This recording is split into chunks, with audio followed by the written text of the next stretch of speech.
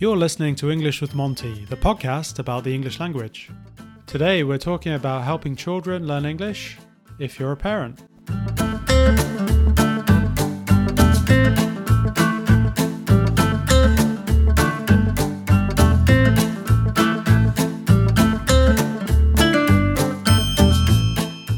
Hello there, welcome to English with Monty. We're on to episode 17 today, and I've got a very good friend of mine from my time when I lived in Bologna, my friend Dana, who's originally from Germany, but she's lived in Italy for so long now, maybe you would consider yourself more Italian. Is that right? Well, welcome to the show, first of all. Yeah, thank you. Hi, John. A mixture, European. European. Definitely. Good answer. I like that answer. I guess today the idea, this was your idea really, wasn't it? I think it was a very nice idea. The idea was to talk about children or youngsters learning English and how they would go about that and how you would go about that as a parent. Was that right? Yes, especially in the context where you use it at home as well as a non-native speaker. Because many people, at least here in Italy, they have English at school, but I don't think there are many families who would use it at home or who just enjoy talking in another language. But for me, it's different because we decided bilingual upbringing since my daughter was born. And for me, it's natural to speak more than one language at home in any way for so many years. So from the moment that she had to learn English, which is a language that I love a lot, it came quite natural to do the same at home with my daughter that I do with German. You just start talking in the language and use simple words first or indicate something like things on the table and you say how it's called, but speaking all the time in the language.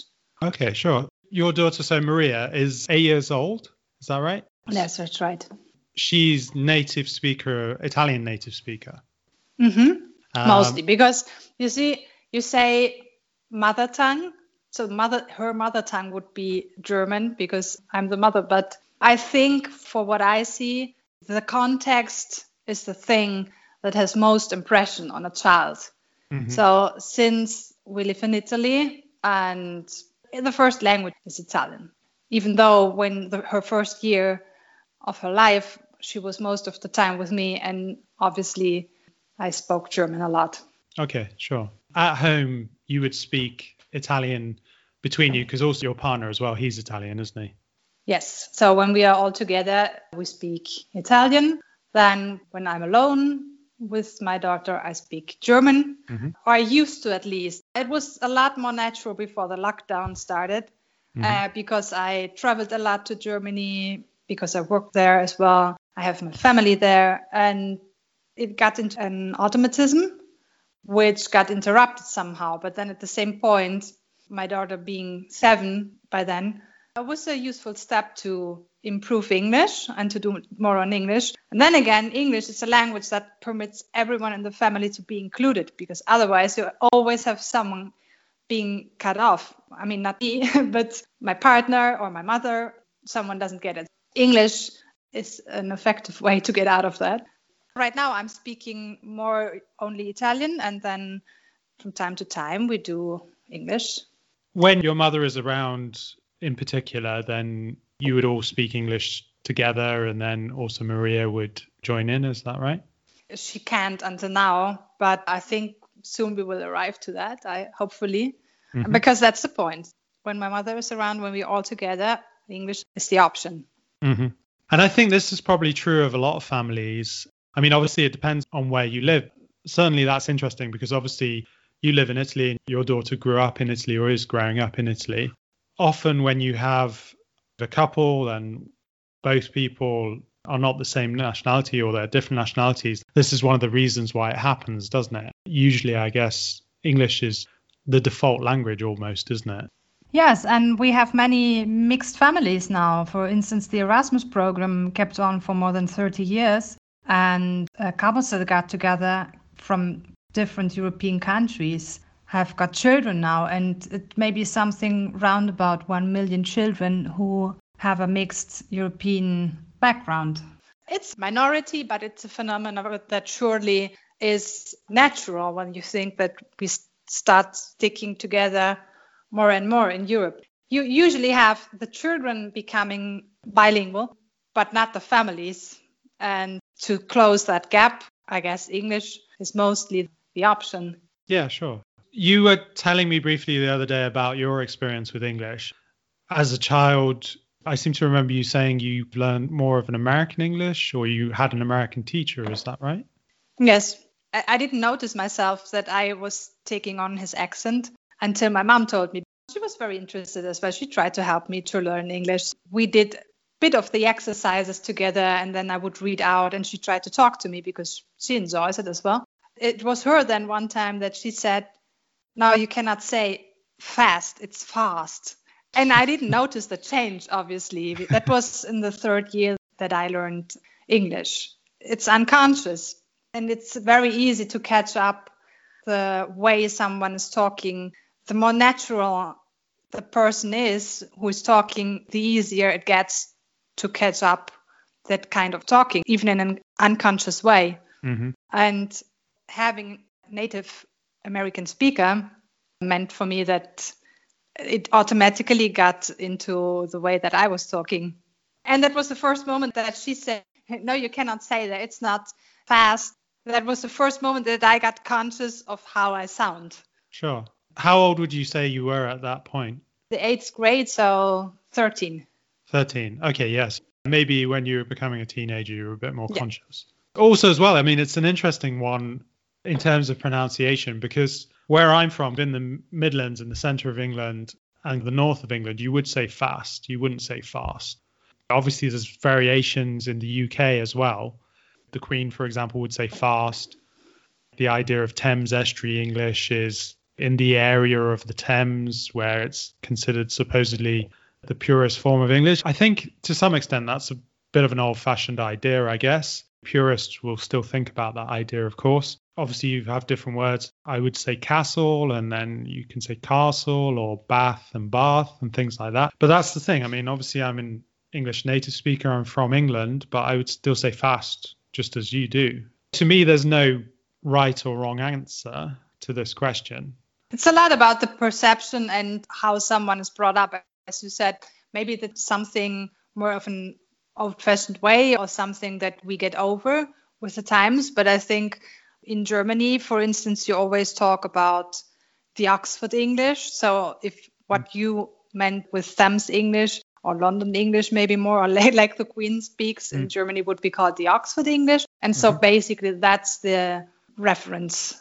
That's potentially the aim of people, to sound like that.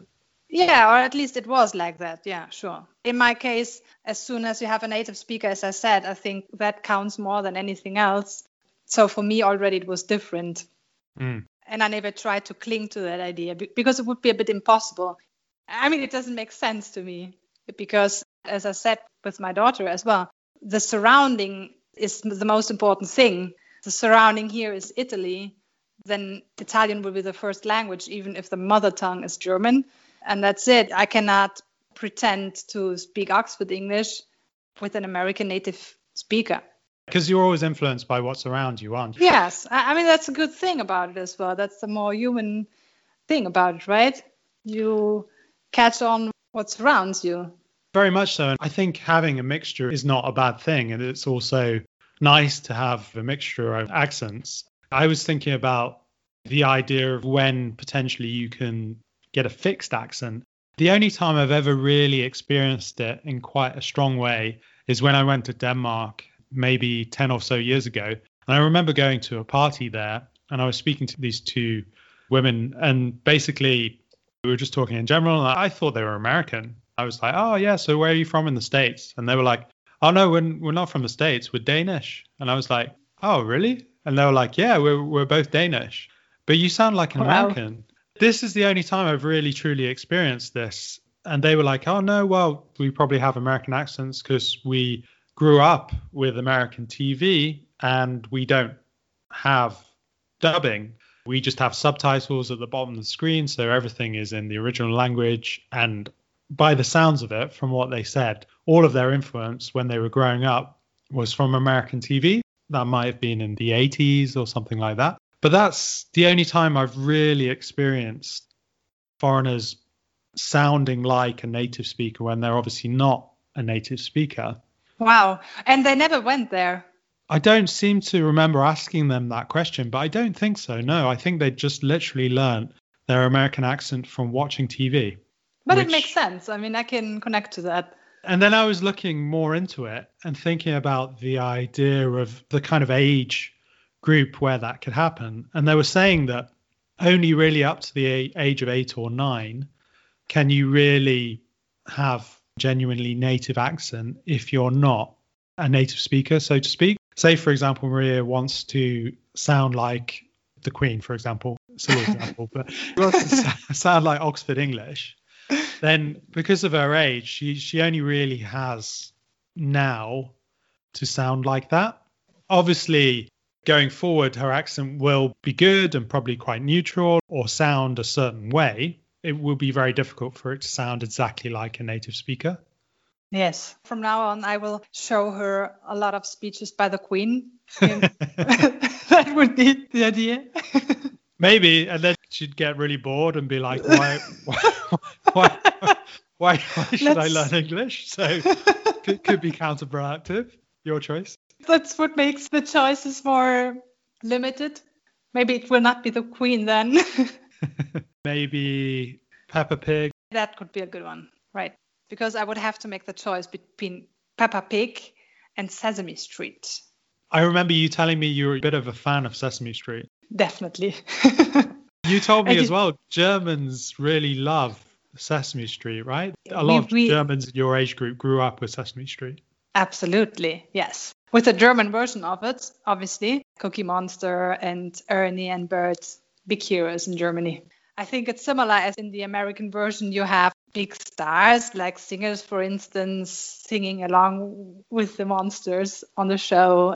Like a bit of cultural deal, even over the age of 5 or 6, you can connect to that because it's somehow connected to the cultural business. Like, as I said, singers or actors performing there. At least it was like that when I was little, and it's very much so in the US.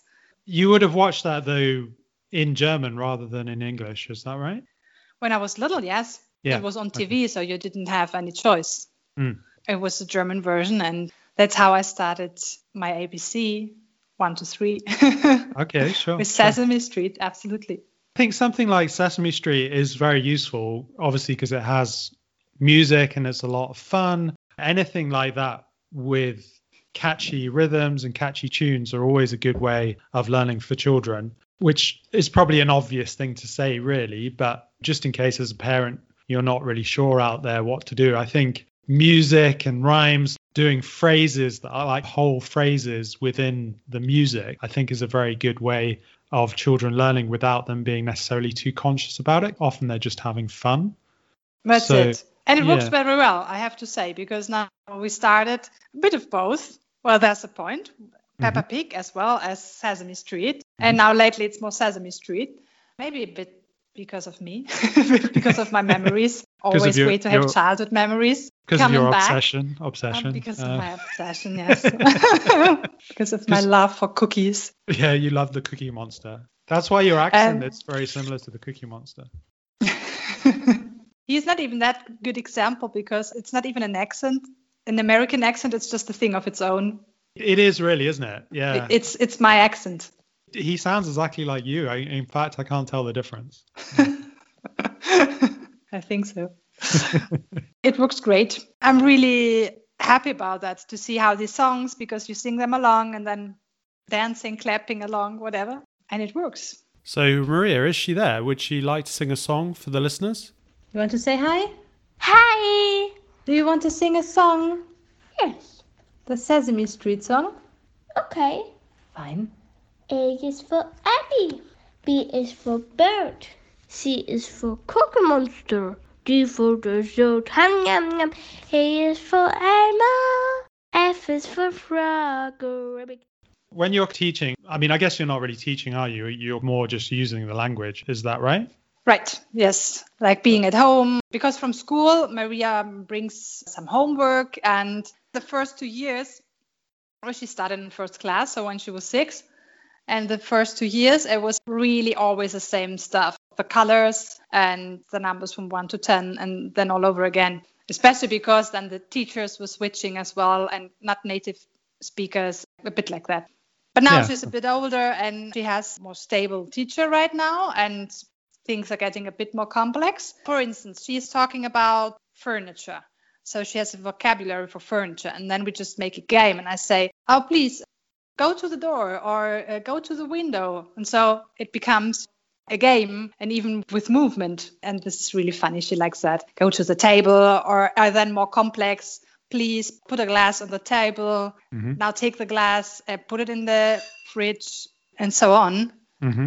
It's like a game, yes. I try to use the vocabulary that she brings home from school and make games. Or when we're sitting at the table, at dinner, I say, pass me the salt, or things like that. So then I see immediately, does she understand me? And then sometimes she doesn't. But at the beginning, maybe she was a bit frustrated about it. But I got her used to it.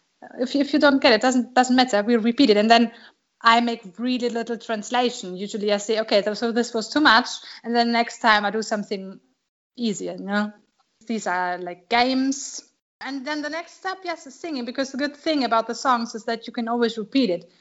We wrote down some songs as well, but mostly it's just because you repeat them, and they're so beautiful with the monsters of Sesame Street. You watch it a bit on TV, and then you repeat it, and that's a good thing about it, because these fragments of alphabet, of vocabulary, of movement, stick to the mind. Very much so, and I think playing games and doing songs are great ways of reinforcing and remembering these things. They would learn by understanding rather than actually speaking themselves. So I guess that's obviously the first stage, isn't it? Learn by understanding. Absolutely. I remember that because I learned Italian only by listening. I knew Spanish, and then I got in an Italian surrounding while I was in Spain. And it's similar. So you don't get completely frustrated. You're not completely cut off. But I didn't have to tell people always, yeah, please remember, I don't understand. I'm not Italian. Please speak Spanish. After some time, they just forgot about it, that I'm not Italian, and I started speaking Italian again. That was it. It was like for 2 months or something, I was only listening. I would understand it then perfectly after a while. Yeah. But I was not speaking. And as usual, it was the visit of someone from Italy who forced me to speak for the first time. So that was really funny. That's it. I mean, usually if you're an adult, you don't remember, or you don't learn several languages, you don't have the occasion to go again through that process. But it's beautiful and very natural. It is, isn't it? And I think in terms of learning a language, ideally, that's the way of doing it, because I suppose when children get to their teenage years, or they enter puberty, more accurately, is that they become more self-conscious, and also they maybe follow more what society is showing them. So they're more likely to get involved in more traditional learning, in the sense of looking at grammar rather than just trying to pick it up in general, because of being more self-conscious. Also, that's another element, is before they hit puberty, it's the ideal time to get them to speaking the way that is very normal and how you would have learned it as a very young child. So arguably the best way of doing it, because you're not so self-conscious and you're not learning in a very regimented way. I wouldn't consider myself a very extrovert person. I'm not afraid to get some word wrong. In a new language, I always just try to put together the words and express myself somehow. Sure. And actually it works. I don't know why is that. Maybe there was one important recommendation that my English teacher told me. And he said, if you learn the language, don't make a translation. Don't prepare the phrase and make a translation, because it won't work. The languages are not the same. You have to start thinking in that language. And then it becomes your language, and then it becomes easily to speak it, maybe to connect to it more naturally. And that was really important, because English was the first language after German that I learned. these kind of recommendation, I kept that on with the other languages as well. And it's great for me. That's ideally how you should approach languages, isn't it? I learned Italian when I started when I was about 25, I guess. I got to the point of thinking in the language, of course, but also as well, I always thought that when you can translate, it's a good idea to do it because it helps you, right? There are certain situations where you can do a direct translation, so why not do that? Which is possibly a different way of looking at it, not necessarily being, oh yes, you just must only think in that language, but being a little bit flexible. That's how I felt about it anyway. And that's the thing, it's different for everybody. And also when you learn it from a young age and you get good language skills at a young age, I think it's much, much easier to think in the language because it's normal to do that. Or to switch language, yes. You're used to having more than one language in your head. So somehow having it as part of your own. At Monty, we offer English classes online, so you can join wherever you are. We offer individual lessons or English exam preparation. For first-timers in a group class, it's only £2. Visit our website at montyenglish.co.uk to buy this ticket or book any other package now. Do you do any performance checks? That sounds a bit too official. To say to Maria, oh yeah, can you count up to 50? Or something like that? Do you give her small goals? That comes along with the homework because she has English at school. Mm-hmm.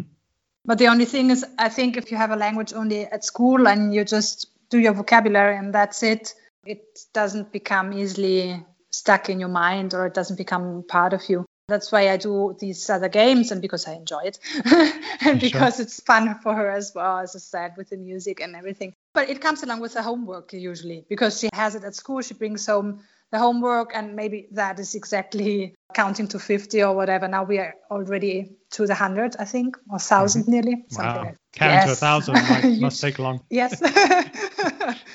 Are you bored this afternoon? You know what? Just count to 1,000 in English. And next, we're going to count to 1,000,000. Right. Once you're finished, keep on. You see, for instance, now she has to do some sports exercises as well. And you have to count always, you have to hold a position and count to 10. We go, okay, so the first time we count to 10 and in Italian. Now, next time, let's do English, or German or Spanish. Because Spanish as well. Until 10, yes, she knows already to 10, yes. That's impressive. It always comes just living and then the game comes along out of the situation, no? That's it. I think any time they're having fun is a good moment. I think that really helps. If they've got in mind at least 2 languages in their head, I don't know, even if Maria doesn't learn Spanish really well when she's younger, the fact that she'll have English, Italian and German will mean that it's very easy for her to learn Spanish in the future, I think, especially because of the similarities with Italian.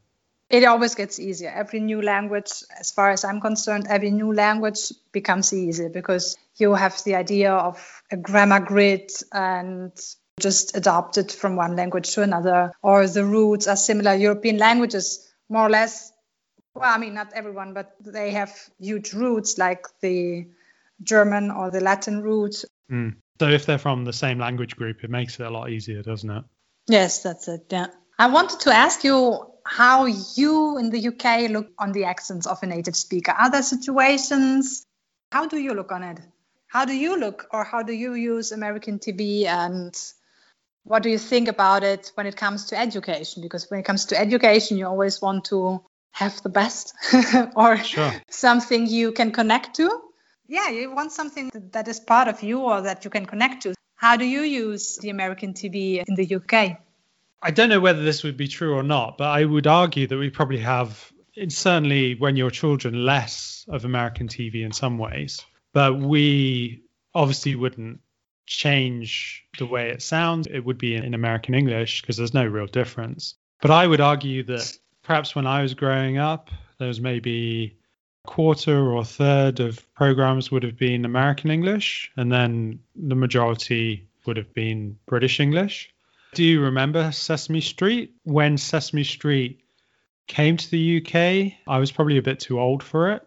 I'm showing my age now. Such a shame. I know it is a shame, isn't it? But I think certainly younger kids may have been more influenced by Sesame Street than I was. I remember seeing things like Disney's DuckTales. We would have Disney, of course.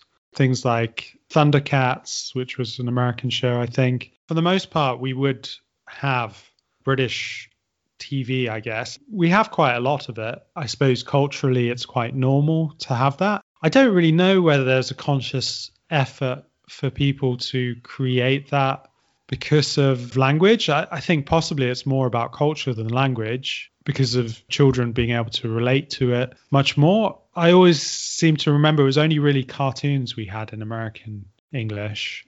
More educational things for the most part would have been British English. It was more about not necessarily the way you pronounce things entirely. I think it was a cultural element to kind of reflect on kids or say to children, this is our culture and this is how we do things. Of course, we are exposed to American English quite a lot. Really, British people would be very familiar with all American phrases. I mean, there's probably very few American phrases we don't know just because we do get American TV. Arguably in America, they don't have the same exposure. Maybe that's changed over the last 10 or so years because British English has become a bit trendier and been a bit more influential in the United States. Even so, I would argue a lot of Americans wouldn't know the differences, those small differences, like we say lift, they would say elevator, for example, or a tap, and they say faucet, things like that. Or a cookie and a biscuit. I guess Americans would probably say biscuit as well on some level. I'm not really sure. Okay. Not a monster level. Not on a monster level, no. But that's my level, so I will never discover, I guess. The thing is, you'll be disappointed to know we don't have a biscuit monster in the UK. It doesn't sound as good, though, does it? You have biscuit monster. Biscuit. Takes too much time. You have to eat. You have to eat them, not talk about them. Exactly. It's too much. I mean, of course, there is influence. You're never going to get the influence to the point that a child is going to be speaking in American English. On some level, there seems to be more influence culturally in a lot of European countries from America than there is in the UK. Okay. Perhaps some people are a bit surprised about that. In a lot of ways, American culture seems to filter much more into European life than it does in the UK. And I think that's partly because of language. Because of language, we can make more of an informed choice because we can understand better what to reject or what we don't necessarily like or don't necessarily want. And we are very culturally different from the Americans. Therefore, that's another element. You have a very strong identity, I guess, cultural identity. It's about the market as well, the media market, isn't it? Because the US is producing far more, maybe, and then it just gets to the European market. It's not always translated. Yes, obviously the English language creates a dominance, doesn't it, in terms of media and exposure for different countries just because of the number of people who are speaking the language. And in terms of culturally, maybe Americans are much better at promoting what they do and spreading what they do. And obviously, politically, there's a reason for them to have a lot more influence in a lot of cases. I think that filters through. Obviously, with somewhere like Italy, during the Cold War, the United States was quite heavily involved to some extent to make sure that Italy didn't become a communist country. And I think that has an influence in some ways, which obviously in Britain, we would never have had that influence because we weren't in the same position. I mean, I think certainly in Europe, because of what happened with the Soviet Union, I think that is one of the reasons why there is quite a strong influence from American culture. Yeah, Germany was divided, so there was the British part of it as well. Yeah, sure. You grew up in the British part. I think it would be the American. Like in Bonn, at least, I don't know whether there are these huge American structures because it was the capital then. Or really like huge American settlings, really, quite close to where I lived before. Mm-hmm. And there were even American markets with, peanut butter and peanut butter cups and Oreos, which nowadays you can buy quite easily. everywhere, but you couldn't by the time that I was a teenager. The Berlin Wall fell when I was 6.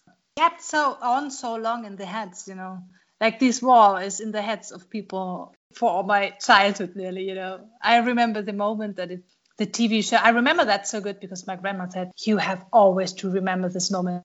I was like, oh, cool, what's going on? We're at home. There's my mom, there's my grandmother, and the TV is on. Great moment. Why should I remember that?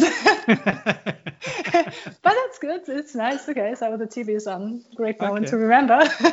Yes, that's what a child sees in all the stuff. It's more inside Germany. You didn't have teachers who would tell you something about the East because no one had been there for 40 years and stuff. And so it was not present in the minds. It took really a long time before it became more mixed. Yes. Yeah. And then. So you kind of grew up with the idea of there still being a difference between East and West when you were a child, but obviously things were changing. Yeah, very much so. Yes, for everyone. And then again, because of the way people talked, it was such a huge difference in speaking. So when people came, you just could hear immediately. Obviously, people from the other side, they didn't realize how different they would sound, maybe, because for them it was just normal. Mm-hmm. That was really years of getting to know each other. It's kind of very much part of the way you grew up. There are moments that you have the doubt. So how shall I pronounce something? Someone's asking. My daughter maybe asks me, so how is that pronounced? Then you have to give an answer. Mm-hmm. There we are once again. How do I pronounce it? Shall I just say something that comes out of my mind, how I would pronounce it? If I have to decide, shall I say I'm more influenced by American culture, so I keep to that? Maybe that's the answer more or less that I gave to myself until now. Or do I try to stick to something that is the reference? So there's the question. If I have to stick to something that's a reference, should that still be Oxford English? Because it's just, I don't know, because it's the original one, right? English comes from England. I have to look more on the whole of it, what makes my English or what makes my influence, my context, and then I cling to that. I mean, obviously you're going to feel most comfortable with what you were taught and how you did it, because those things will be in your mind. It might be worth saying to Maria that that's, and you probably already have done this, but that's my background. I learned more of an American English. The first things that will come to my mind are these things. What might be a good exercise is using something like Word Reference or even Google Translate and things like that, where you can see the pronunciation and you can obviously listen to it together. And that can be a good thing to do. In a way, it's not only Maria learning certain pronunciations, but it's also you refreshing yourself as well, or getting an idea of how it can be different. Maybe it's a good idea for her to choose in some way what she prefers. Whether she would actively do that, I don't know. It's worth trying. And as long as she knows your background and how you've been taught and the fact that you do have an American influence, as long as she knows that and knows there is a difference, in a way, it's fine for her to choose what she would like to do, because there's no correct answer, right? I mean, I guess it's better to be consistent. It's better to not mix languages or have a mix of British English and American English. Just be conscious of the small differences and the small ideas of accents. I mean, I often find that when people are learning English, they find American English easier because they have had the influence when they've grown up. So therefore, it's more natural for them. She's doing more songs in Sesame Street. Maybe it's going to become more natural for her to be a bit more American. Do you have some other recommendations on Google Translate? I don't know if Google translates. To me, it sounds more British, but I think it is, isn't it? I mean, I think you do have an option maybe to click on it to listen to American English as well. I might be wrong, but I think there might be an option where you can say, listen again in American English. Things like stories would be good, I think, if you had audiobooks. Audiobooks are a nice thing to do. You would definitely have kids' audiobooks, so she could potentially follow the book and then listen at the same time. Yeah. And that can be a good way as well of seeing the differences between the accents because obviously if you have a British author, then it's obviously read in British English. The whole book, you get an idea of how everything is pronounced. You do the same thing in American. And I don't think that's going to cause any problems. I think if anything, it will just give her a way of thinking about it and thinking, okay, well, there is some difference. What do I like about these differences? Do I want to adopt one rather than the other or not? You don't have to obviously adopt one or the other. You're not always conscious about it as a non-native speaker, though. Then again, you would have to choose, okay, I have Google Translate, and so how does that sound? Or sometimes it even happens that there are really differences. And I'm trying to find a YouTube video where they talk about a certain word that you are not sure of how to pronounce it. For a non-native speaker, it's sometimes difficult, and you cannot always think about it. I like your recommendation that you say you just choose your way and maybe you go along with that as well. You can show the differences. Usually at the stage that I'm right now, educating a child, as I said, doing more games and things, it's more important to have a short answer to the questions. That's the pronunciation and that's it. And as a non-native speaker, that's tough sometimes because you don't pronounce it properly, maybe. Then something like the existence of Google Translate, for instance, whatever that accent is now, at least it's something proper. That's it, though you can play it back, right? I think word reference is probably better for this. I think word reference gives you different accents. I think you can either listen to it in Irish English or Australian English. Cool. I'm pretty sure you can do that. Check it out first. So that can be quite interesting. Because also as well, I think it's just making that relationship and that connection, isn't it? Because you could say to Maria, okay, yeah, your friends in Bologna speak this way. Paco's accent being from the Naples area, does he have a distinctive accent now or not? No, not so much.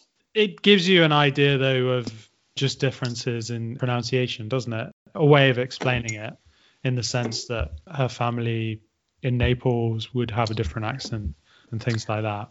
Yes, in Italy, you have so many dialects and accents, so you get used to the concept of it. Absolutely, yes. Sure. Definitely, online resources really do help, and I think that's nice to do.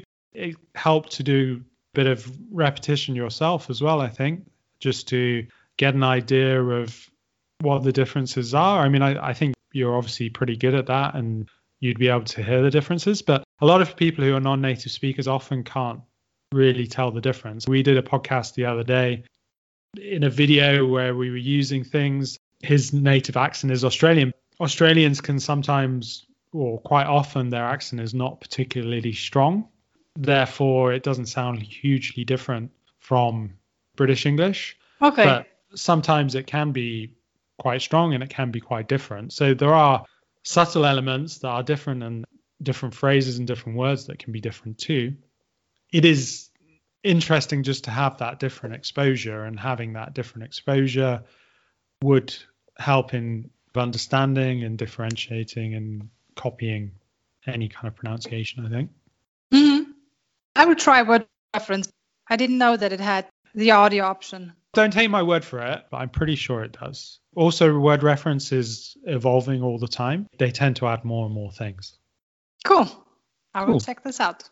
Yes, definitely. It's been a real pleasure having you on the show, Dana. It's been really cool. And hopefully the listeners will have taken some ideas away from that. I'm sure they will have done, because I think we spoke about a few different things. Hopefully that will definitely help you with teaching one of your children to become more like a native speaker, or just to speak English better. As long as they're having fun, that's the main thing, really. Yes. Thank you so much, Don. Thanks for joining me, and enjoy your cookies. Definitely. Don't eat them too quickly. With the tea, because we have to mix. With a small tea. With a small tea. At 5 o'clock. I have to resist until 5 o'clock. Exactly. It's going to be a long time. Thanks for joining us anyway. And you've been listening to English with Monty. If you enjoyed this podcast, then please leave me a donation online via our website. Monty is a small independent company, and I do all the editing myself. I would suggest £2.50 to buy me a coffee, or £5 for a beer. montyenglish.co.uk. Then just click on the podcast button at the top. You can donate here. Thank you. I appreciate it.